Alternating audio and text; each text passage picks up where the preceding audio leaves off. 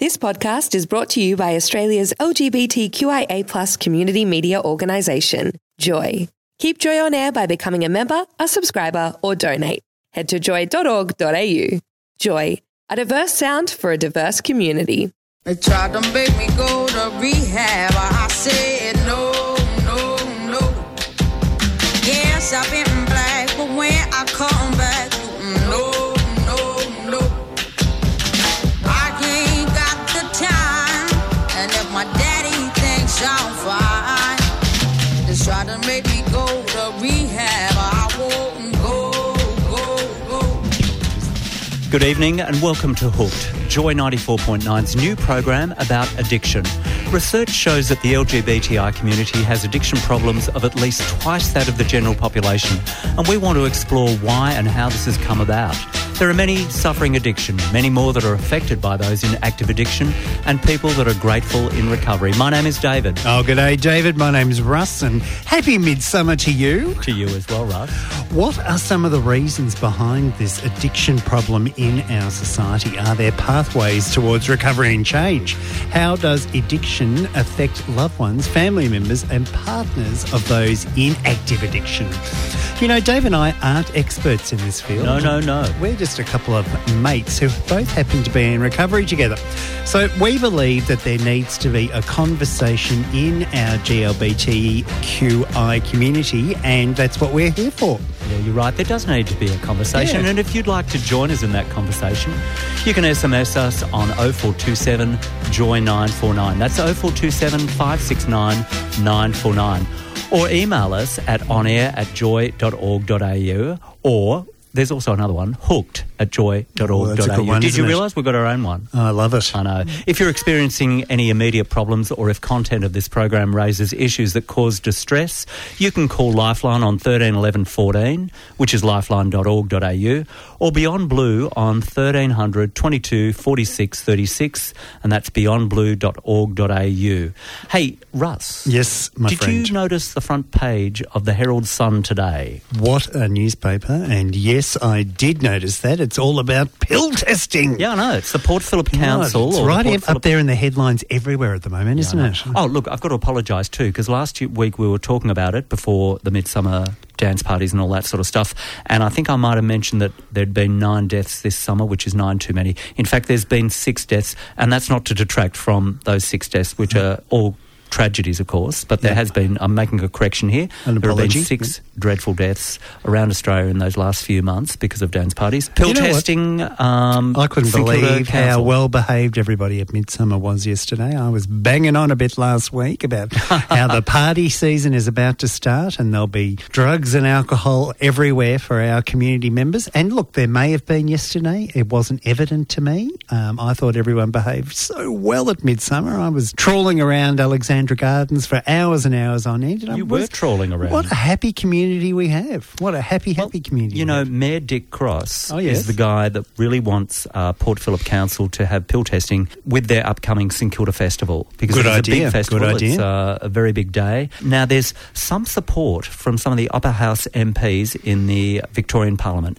People like Fiona Patten and a few others are saying, look, you know, well, they don't necessarily hold complete balance of power, but as a voting bloc altogether, they can hold balance of power. Now, Fiona has said that we're living in one of the most progressive states, as our Premier has stated, and she wants to see this happen. How the Mayor of Port Phillip is going to be able to get away with this or get this moving with support of upper house MPs, it'll be remaining to see. So I'd say watch this space. Oh, absolutely. And, you know, Fiona Patten was the MP that introduced the Richmond safe injecting rooms. Well, she was a proponent of that. She was pretty full on with the state government regarding the Richmond injecting room. And, lo and behold, it's Richmond working. Injecting room. And also other laws such as voluntary euthanasia and a few other things. So, you know, hopefully we'll get a chance to get to chat to her on this program in future Interestingly weeks. enough, last week we did have Steve from Sydney, I think his memory was. Dave from from Sydney, that's yeah. right. He said we should get somebody on the show who is speaking on behalf of the users about getting an injecting room, and let's work on that one, shall we, Dave? Well, yeah, he was saying that, there are a lot of voices in this space, but not actually from the users themselves. But, Exactly. at the same time, trying to herd cats together is a difficult situation. So maybe it's usually the representatives being health workers and things like that. Hey, tonight we've got a guest. Are you drum rolling this now? No, I could, but I'm not going to. We're not going to do Addiction of the Week, but Okay. and I know you love the music too. But tonight we're joined by the wonderful Jack Nagle. Now, I don't know whether I'm building you up, Jack, but it's great to have you here in the studio. No, thanks for having me. I love doing this stuff, and yeah, I really do. I feel honoured to be able to come on here and share a little bit of my story. Well, you have got quite a story because addiction took you to a specific place. Now, you were playing basketball at what league was this? Yeah, so heavily involved in basketball as a junior, so I was involved in all the state programs and in the end travelling overseas a little bit to play tournaments and stuff like that. So yeah, it's one of the regrets, I guess, when I look back on it. Definitely don't know if I would have been a professional, but I definitely had the opportunity and yeah, the world at my feet, as I like to say. True. Some people may have heard your story because you've appeared on programs such as The Project and other radio stations as well, not as glamorous as our radio station here at Joy. But your story really starts at basketball, and then where does it go? So yeah, it's really interesting, and when I look back on it, I still think sometimes, how did that happen and get so extreme? Because yeah, if you looked at my life on paper, I had every reason not to end up where I did in terms of addiction, but I still went down that path and it spiraled out of control. And I guess, yeah, the first time I ever used drugs and started partying and all that kind of stuff never was because I wanted to be this kind of stereotypical drug addict. I was just having fun. And yeah, I definitely, a big part of my story was I was playing basketball so full on every morning and every night pretty much. And I really had this sense that I was missing out on being a normal teenager and, chasing girls and having fun and all that kind of stuff. And I noticed, it's a big part of my personality, but I'm super obsessive. So with sport, I was all in, and I kind of had the same approach, unfortunately for me, with drugs and alcohol. And how old were you, Jack? So when I first started dabbling with it, I was around 14, 15. Right. And the first drug I actually used wasn't alcohol, it was marijuana. And my friends were just kind of starting to smoke a bit of dope, as we like to say, with their older brothers and stuff like that. And right. I was just always really intrigued, by drugs and that kind of world. And actually, every time I took a new drug or tried different things out, I remember being incredibly scared and nervous about it. But when I did it, I actually really you couldn't believe the effect it had. That's right. Yeah. It doesn't actually sound like an uncommon story. No, there is a difference between somebody that's just experimenting and trying out and somebody that becomes addicted. Yeah, that's right. So someone who's a good athlete like you were, and probably still are, I'm sure. We call this sort of addiction. So it's high functioning. When you're playing sport in the morning and in the evening, and you're really 100% all in, and then on the side there, you've got this little habit forming that's starting to take over your life. Is that how it happened? 100%, and it's really insidious because that was part of the trick for me, definitely. And I guess being young and kind of naive as well is that I just kind of thought I was invincible. And because it wasn't for a lot of years, it didn't have the catastrophic effects on me. Even though I kind of had a habit with different drugs, I was still able to play basketball and do all my life at the same time. It's funny you should mention that word invincible, because I suppose most of us when we are younger do feel invincible. And straight away I just suddenly thought of Matthew Mitcham, who was a gold medalist diver who was also invincible and fell into addiction after he'd got his gold medals, if you remember the story about Matthew. Yes I do, yeah. Maybe it's something to do with that high achievement, or I don't know. We can't answer that. I mean, did you come from a poor family, or did you live in a drug neighbourhood, or anything that would sort of preclude you to addiction? No, and again, that's the interesting thing, and something that I've found more and more working with other people is that this issue can affect everyone and anyone really. It doesn't. That's a kind of common saying in recovery circles, but yeah, it doesn't discriminate. And yeah, I come from a dead middle class family.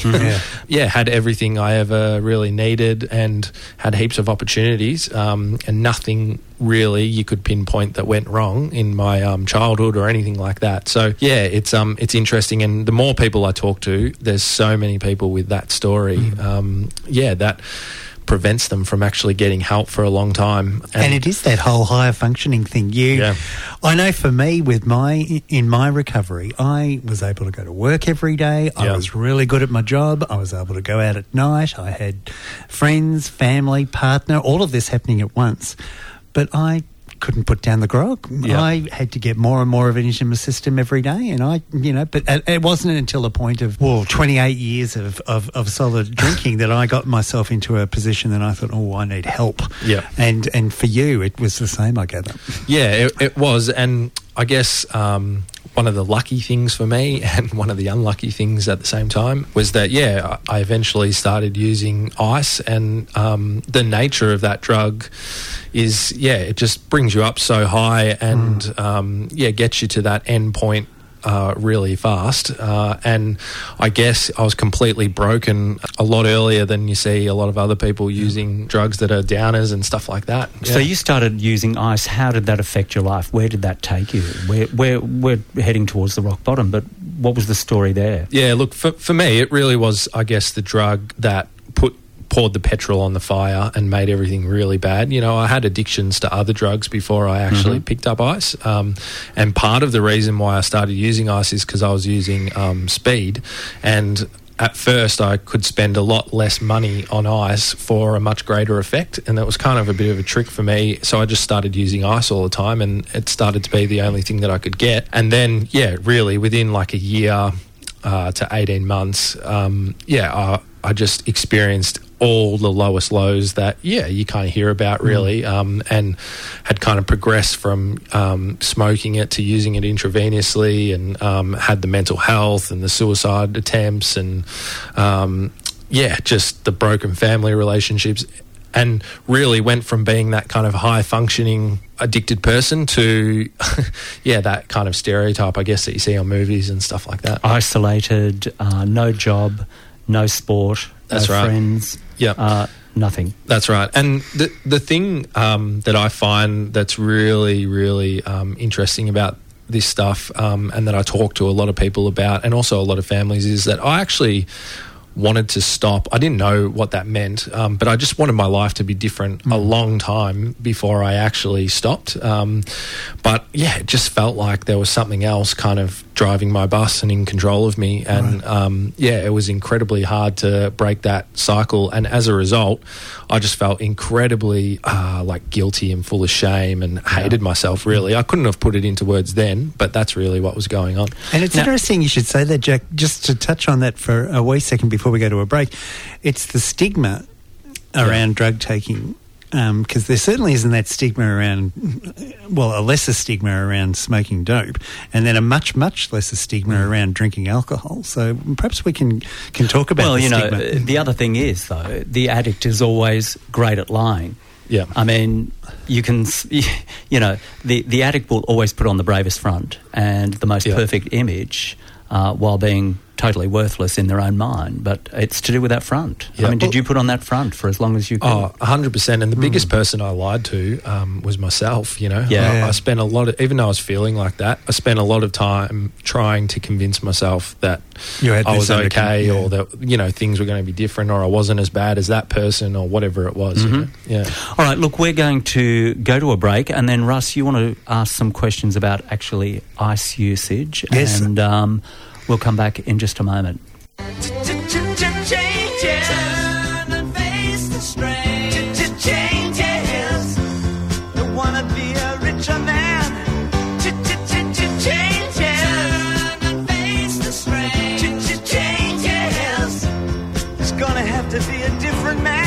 Hooked on Joy.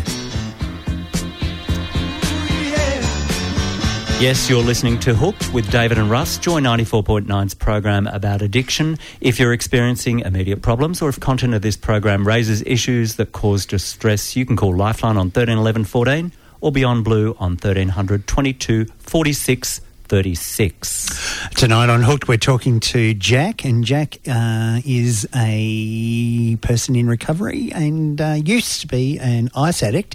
If you've got any questions for Jack about ice and how he got into recovery and how recovery can help you, you can most certainly message us into the studio at onair@joy.org.au or 0427 Joy 949 569 949, and you can message in your questions to us about ice addiction and recovery. Yeah, I think Jack Nagle will be certainly ready to answer those questions. Now, Jack, now that we're on to questions, Yes. we're novices, Dave and I, about this drug ice, and I'm assuming that some people out there most certainly will be. So if there are partners of people who are on ice or parents and so on and so forth, what is ice? Good question.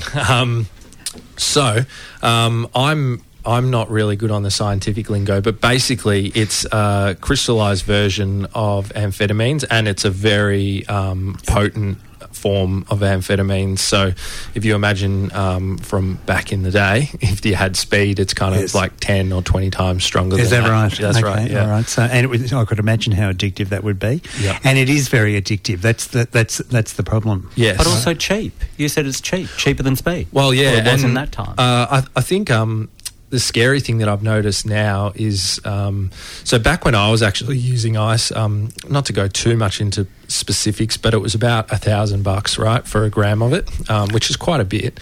But when you first start using it, because it's so potent, you only need to use, sort of a point at a time or whatever it might be. Mm-hmm. But the scary thing now, which I'm hearing when working with people and stuff, is that, grams are kind of around $200-$300, even cheaper. Which has really kind of brought it down, and the potency from what all the scientists are saying has actually gone up. That's part of the problem. But it is so addictive because it is so strong, basically. And why can you get it everywhere? Is it just something that is so saturated into the market that, and everyone wants to buy it, that there's a demand and everyone, I don't understand that. I wouldn't even know where to go and look for it. Yeah. But I gather when you go and line up in a line at a nightclub, someone might come up to you and say, do you want some ice? Yeah. So, and this is the real changes that I've noticed is that, there's a few things, but definitely supply and demand.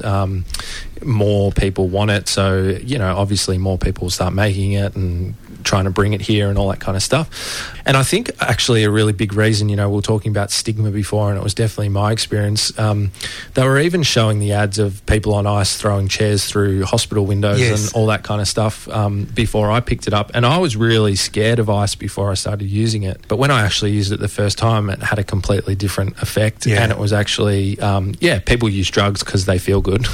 And I had a completely different experience to kind of what I saw or what had been depicted in the media. And then I think that's which relates to why you were scared initially to take it. That's right. And I think that kind of perpetuates people's use a little bit as well, is because they have this perception of it, then they use it and it's something completely different. And they just think, they're actually lying to us. They're lying to us, and it's actually much safer. Yeah. Now, I've received a message from Dave from Sydney. Thank you, Dave. And he says, I've never used ice, but as you know, quite a few gay guys use it. You always know they never shut up talking. He's wondering if it's supposedly a sex drug. That'd be about chemsex, but that's something we'll talk about on another program. Very little sex, but lots of listening to lengthy, one-sided conversations. It just prompted me to ask you, how can you tell if somebody's on ice?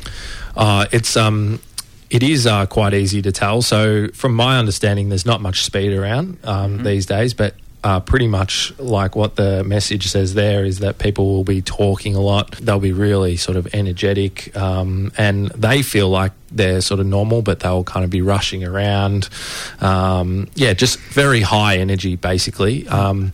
And then the tricky thing that can happen, though, is once someone gets a really strong dependence to it, is that they can start to present quite normally only by using a little bit. So it can be harder to tell sometimes. But, definitely everything, I would say, is sped up and their energy levels and stuff like that is very high. So were you using all the time? In the end, all the time, yeah. And that's where a lot of my lows actually came from, was because I was so dependent. I couldn't get it all of the time, or I didn't have the money for it all the time, and then that pushed me to do different things. And that's where things kind of start getting messy. There's actually something in your story about just before you actually sought any help, and it's to do with money and using a lot of the drug. Do you want to tell our listeners about that part of the story? Yeah, where sure. You went from there? So all my mental health problems actually didn't come from being on the drug. It came from when I was coming off the drug, and that was incredibly painful for me. And in the end, using drugs and ice in particular was about self-medicating for me and making me feel normal, or forgetting about everything else that was going on in my life. So when I didn't have it, I became incredibly desperate. And I'm actually very well-natured, soft as butter, I like to say, big teddy bear. But the drug ice just pushed me to do things that I was really scared of, and I ended up stealing, like thousands of dollars, and basically I just went crazy and used it all at once, and it ended up being the thing. I'd had lots of rock bottom moments or heartbreak moments, but this last one was the final straw for me. It wasn't even the worst thing that happened, but I basically spent roughly around $7,000 in a couple of days and was up for weeks on end, using ice, and went completely crazy, and a bunch of stuff happened. And the moment for me was that I woke up in this random house, got dropped at a train station. It was freezing cold, and at that time I only had one pair of clothes. I had this big puffy red jacket, really random. I was, when I checked into rehab, so I'm 6'5", and because I wasn't eating or anything, I was like 65 kilos. So I was super skinny, skinny as a rake, and just had lots of mental health going on.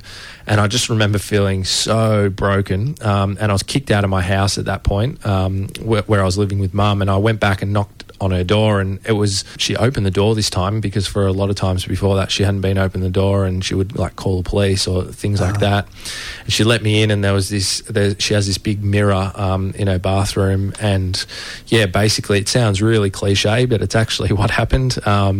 I basically looked into the mirror, and my life almost flashed before my eyes, and I sort of saw myself for what I was for the first time, really. I kind of knew that I went from this happy-go-lucky guy that had a potential basketball career and was really loved by everyone, all that kind of stuff, to basically stereotypical junkie that had suicide attempts and all that kind of stuff. And in that moment was enough for me just to ask for help. And I'm incredibly lucky that I have a supportive family. Mum had already been talking to loads of rehabs and all that kind of stuff, and I was able to get into one, which was very lucky. So from this extreme addiction, how long did it take you to go from daily use to asking Mum for help? So with ice, and that was the straw that broke the camel's back for me. It was about, everything's so blurry, but it was about a year or 18 months. I think a big part of it for me was, again, I'm fortunate and very lucky that I didn't die a couple of times with the suicide attempts that I had, but I just felt so bad about myself all the time, and I can't even describe the kind of pain that you're in when you're feeling like that. Really pushed me to ask for some help. And you were lucky, and that's what most people don't realise, that all you've got to do is ask for help. That's right. That there are people out there who are willing to help you. The desire to take more and more of this drug, it's what the scientists and the medical people say, that the addiction is incredible. That you go into this massive high, and then you keep chasing that high, and the damage it does to your dopamines or the brain cells is that you just crave more and more and more. How do you stop?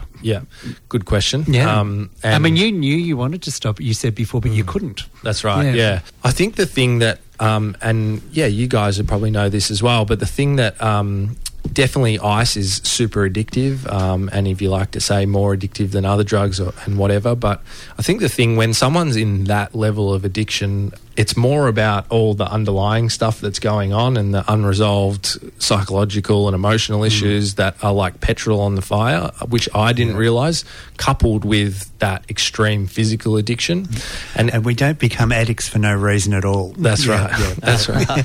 And even though I wasn't aware of it at the time, I think, I needed more and more drugs to push all that stuff down.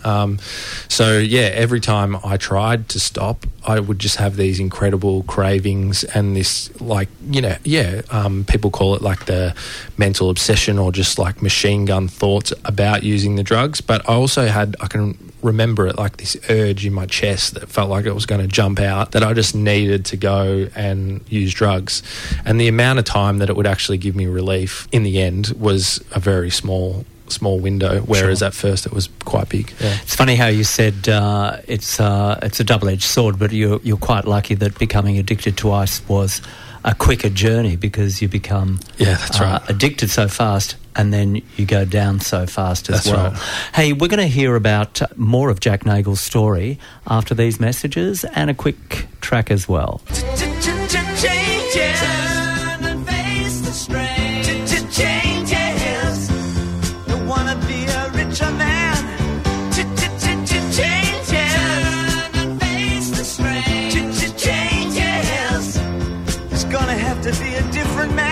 This is Hooked on Joy 94.9. Well, there you go. You're listening to Hooked with Russ and Dave on Joy 94.9. This is our GLBTIQ show on addiction and drugs and recovery, and it's something that our community needs to talk about. Today we've got Jack Nagle here with us, who is in recovery, and we've heard his story about how he was addicted to ice, and he had asked the big question of his mum, and that was, I need help, and she was there to help him. And we are going to find out all about his experience now in rehab and stigma, the stigma that went around being an ice addict. How did this all unfold with your mum and everything? You said during the break that you had your mum helping you buy before you could get into the rehab. Yeah, so I just feel incredibly lucky, and in a way I was just incredibly lucky that I had family around to strike while the iron's hot, because I often found that when I wanted help was that there'd be a moment in time where I wanted help, but then I would change my mind the next day. And that's what happened with this rehab. I went for the assessment and they did it all, and they said, we can't get you in here until a week's time. And at the time I was like, that sounds good. And they actually told me that, I should try not to use ice and the other drugs that I was using, but I could smoke as much dope as I wanted to kind of get me through. And I thought that was kind of cool. Sounds good. But evidently I didn't stick to that. For the next week I feel so sorry for my poor parents, because I had them driving me around to dealers' houses and all that kind of stuff, and I just had moments where I just did not want to go. And I remember the morning of actually going to rehab, I had a couple of bongs, and I was so anxious and so scared to kind of face the problem, and just really scared of kind of what might actually come out of me. And I had a profound experience actually when I went to rehab. I was going to say, what happened when you walked through the doors of rehab? I haven't been to a rehab, so I don't know. But what happened then? So I went there and I was so scared, as I said, and I remember walking through and I met a couple of people and whatever, and that was good. And then we went into our first, and I was kind of feeling okay, I guess, because I was off my face a little bit. And I went and sat in, they do the groups and group therapy, and they had a circle, and I kind of thought it was pretty weird and didn't know what was going on. But there was this big bloke that had heaps of tattoos and kind of looked quite sort of tough and whatever. And he just broke down and started talking about how bad he felt about not being there for his son or something like that. And I just remember thinking, oh my God, that's how I feel. I've never heard anyone talk like that. Yes. That is crazy. And in that moment, I think it just kind of smashed down a lot of my barriers and sort of opened me up to maybe this could work for me. And I remember actually sitting there and I just started crying. And the counsellors and whatever were like, what's going on? And then I started talking on my first day and it kind of just happened like that. And look, in rehab, I got to be honest, for the first week, I was a nightmare. They would have detoxed you perhaps? They did, but so the rehab I went to was all about kind of total abstinence. Yes. And I only got a few Valium really for a few days, and it was just even a couple of Valium didn't even touch the sides, and it was just incredibly difficult. And it was more for me the psychological side. So with ice, you get a bit tired and lethargic and all that kind of stuff, but it's really psychological in those early weeks, and I just wanted to leave every single day when we'd go on our morning walks and whatever, and it was just really, really hard. And they used to make us journal, and I just used to write like all this kind of crazy stuff. I can't stand being in here. That's and I right. want to go home. That's right, because I knew that the councillor would be reading it in their office or whatever the next day, so I just used to let loose. But I don't know, after a couple of weeks, I guess there was something inside of me that just wanted my life to be different. It didn't necessarily, to me at that point, didn't kind of manifest itself into wanting to not drink or use drugs again. It was just, I don't want to kill myself anymore. I want to stop shooting up. I want a girlfriend. I want to put some weight on. I really wanted my life to be different. And I remember my mum said to me that I remember she actually left my first visit because I must have just looked so kind of forlorn. Yeah, just destroyed. And I remember when she came back the second time, and I remember she started crying, and she just, you look normal again and all that kind of stuff. So she could see her son again. That's right. And I had another couple of profound moments in the rehab where I started to really trust this counsellor, and it's kind of a lot of what I do now. And I was lucky that I went to a place where all the staff were professionally qualified, but they were all in recovery as well, and that was very big for me. And it wasn't so much their stories and whatever; it was more them being able to intimately describe to me how I was thinking and feeling. Because you don't walk into the dope house and kind of say, I'm feeling ashamed today because I stole money out of my mum's purse or whatever. And it actually blew me away. And that was so big for me, and it encouraged me just to kind of open up some little parts of my story, and really kind of gave me some healing. And I sort of got into a couple of weeks in, and I started to feel better, and I just sort of ran with it from there. So it's interesting how, what I hear there is, you're terribly scared when you arrived. Yeah. And how lucky were you that guy broke down? Because that gave you a glimmer of hope, and you were able to identify with him straight away. Yep. And that's what rehab's all about. It's all about the identification and hope. And I don't think people quite get that. No. And again, it comes back to what we were talking about earlier as the stigma. Yes. Now, you wouldn't describe a rehab like that now, would you? No.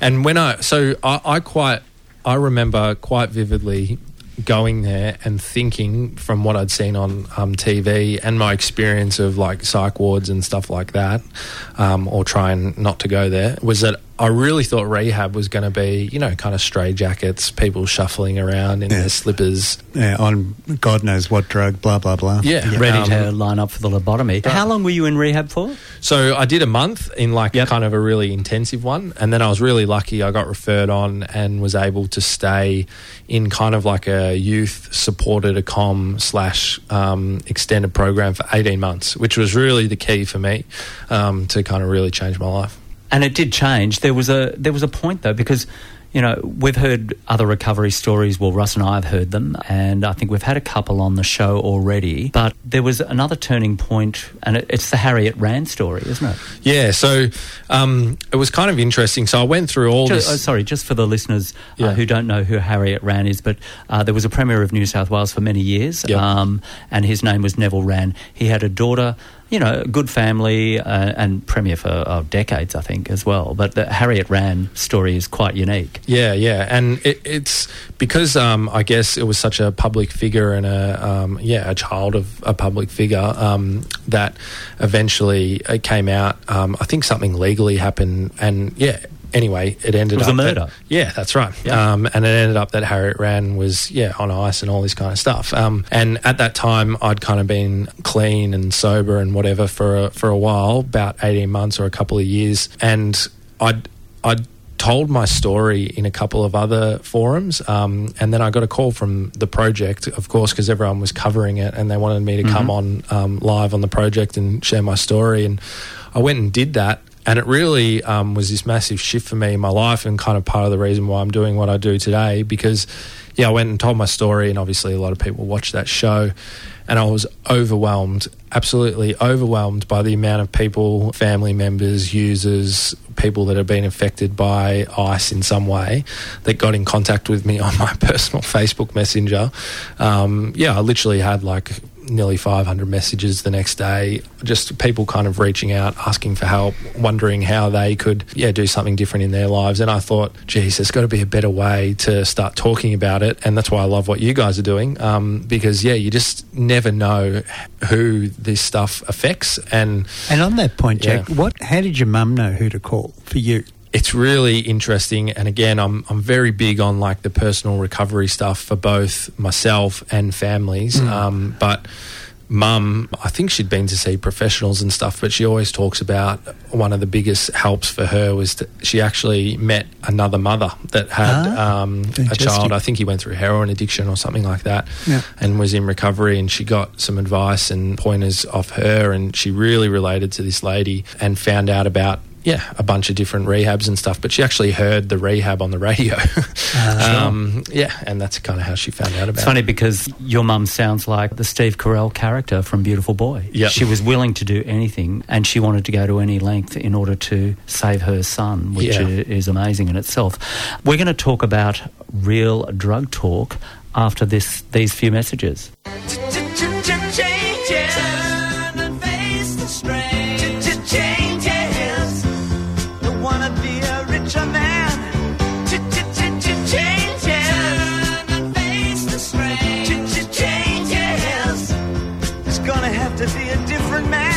Hooked on Joy. Yes, you are listening to Hooked on Joy 94.9. It's our program about addiction with David and Russ. Tonight's guest is Jack Nagle, and Jack Nagle's been telling us his story about addiction and where it took him.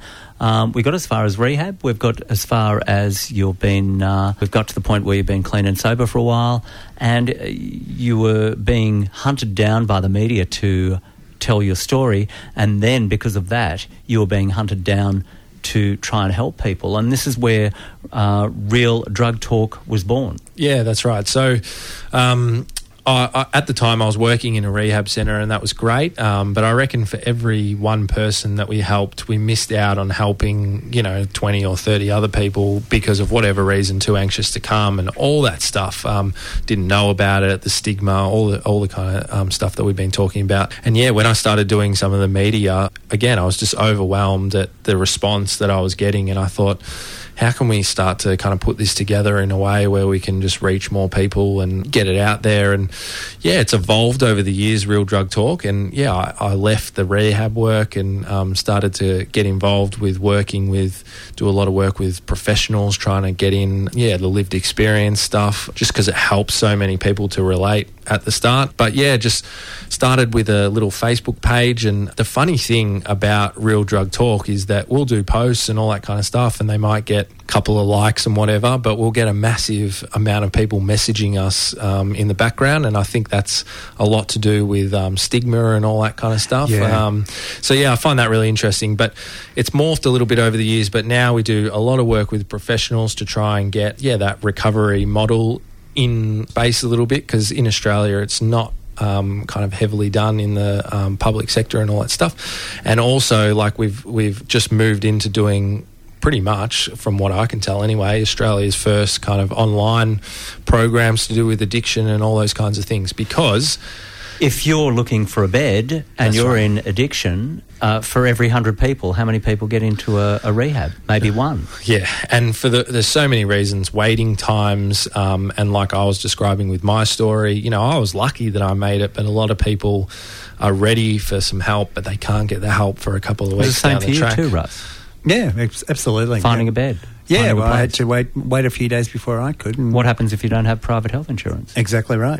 How much does a rehab cost these days? I don't even know. That's $20,000? That's a whole episode in itself. Yeah, $30,000 and up. It's a lot. And then there's only a couple that are covered by private health where you only pay a little gap. But you have to have special cover to fall into that. So it's really the treatment space is really closed off, and then you have all the other issues that come along with it, with people just feeling like they don't want to go and spend time with a bunch of 30 strangers and bare their soul, and they're just anxious about it. It's really hard to actually sometimes get people into rehab. So we've actually been surprised. We've been having a lot of good success with engaging people with the online stuff, which is great. How does the online stuff work? So we have 2 programs. We've got one in-depth program, which is 6 weeks, and basically is everything that you'd get in a rehab, but packaged into automated video series. We've got Professor Nicole Lee on there as well, who's really big in the addiction treatment space, and then an exercise scientist. So we try and kind of get the whole thing happening, but basically it's automated video series with, in-depth resource manuals and questions that people can then go and put into their life and get connected up. And then there's also like private Facebook groups and stuff where they can get involved and start speaking to other people that are in the program and all that kind of stuff. And the biggest thing which I'm excited about is that we're engaging a lot of, as we were talking about before, high functioning people that, because of stigma, they don't want to go to rehab because they don't feel like they can relate to the other clientele or consumers that might be in there. And they still are kind of holding their life together, and having some sort of an online intervention is really good because, they are self-motivated to some extent. And that stuff's really hard. I mean, even today, I can hear people asking questions to me, for example, you're not still doing that, or...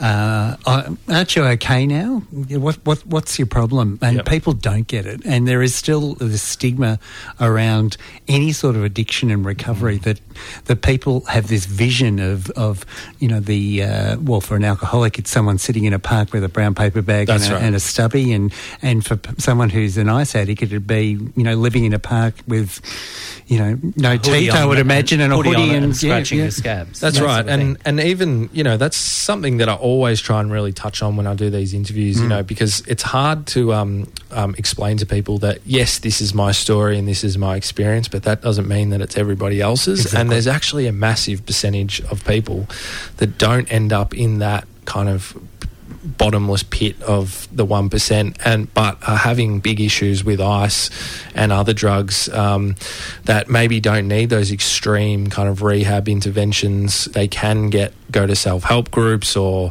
do online stuff or go and see a professional and get some strategies and tools and really start to turn their life around. But because of stigma and what you see in the media, everyone's throwing chairs through windows and stuff when they're on ice and they don't reach out in the first place. Now, Jack, you're young, and this is the thing that I always love about meeting people in recovery, that it's never too early to ask for help. That's right. How old are you now? 27 now. 27, and so you sought help when you were... I was 21 when I stopped. 21, and you've got the rest of your life ahead of you now, and you're not addicted to ice anymore.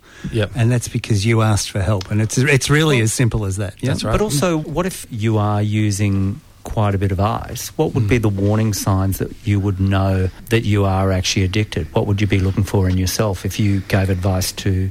there must be warning signs. How would you recognise those warning signs? Great question. So the biggest one, I think, is actually what's going on inside yourself when you're not using it. So if you find yourself starting to think about using it a lot, and that might be just when you're at work or doing different things in your life, it's not the weekend and you're not partying, that's usually a good sign that, or not a good sign, a strong sign that there might be an addiction coming on, because, you're actually starting to build that craving for it. I definitely think if you have any tendencies where you buy a certain amount for the night and you're using it, and then you find that on Sunday you're buying some more and it's starting to drag over into Monday and Tuesday, that's usually a strong warning sign that there's an addiction starting to build. And I just think, people are usually pretty aware of kind of their moral compass and their own values and stuff like that. And often if you start to cross any of those morals or values and start stepping over that magic red line, then again, another strong warning sign. And also isolation's a big one. If it stops becoming a party and starts becoming a Friday night in, that's usually dangerous. And again, focusing on the help side of things, which I think you are the perfect gentleman to talk to, What do you mean, the physical health? More about the fear that surrounds it, I suppose. You know, one thing that we can tell people for certain is that you'll ask for help. It'll be the scariest thing that you'll ever do in your life. But you'll go in there and all you're going to do is talk through this problem. Yep. Nothing else is going to happen to you, and you'll get what you ask for, really. Don't you find that your decision to go into recovery was the hardest but the best thing you've ever done? 100%. And not only with ice, but all addictions really, trust is such a big issue with people, and that's why I'm so pro. You know, I know not everybody has this experience, but an overwhelming percentage of people that I talk to all talk about if they are able to speak to someone that's in recovery, that's kind of been there and done it at the point where they're just reaching out for some help, and just hear their story and they're able to kind of get something that they can relate to out of it, it just breaks down those barriers and allows someone to feel a lot more comfortable and trust and alleviate that fear so that they can. Because in addiction, we feel like we're the only ones. Correct. Look, we're going to put a link on our podcast to Real Drug Talk. There's a Facebook page and also a website as well. So we'll put those into the podcast, which will be coming up on Wednesday. Just wanted to ask you, because you're also active on social media in Twitter. Tell me about your Twitter account. Yeah, so I've had a little look. I've done some stalking. Apparently I'm not a fan of Donald Trump. No, you're not. Hey, is anyone? Well, I don't think so. But it just seems your Twitter account is Donald Trump. I thought, we might find something. No.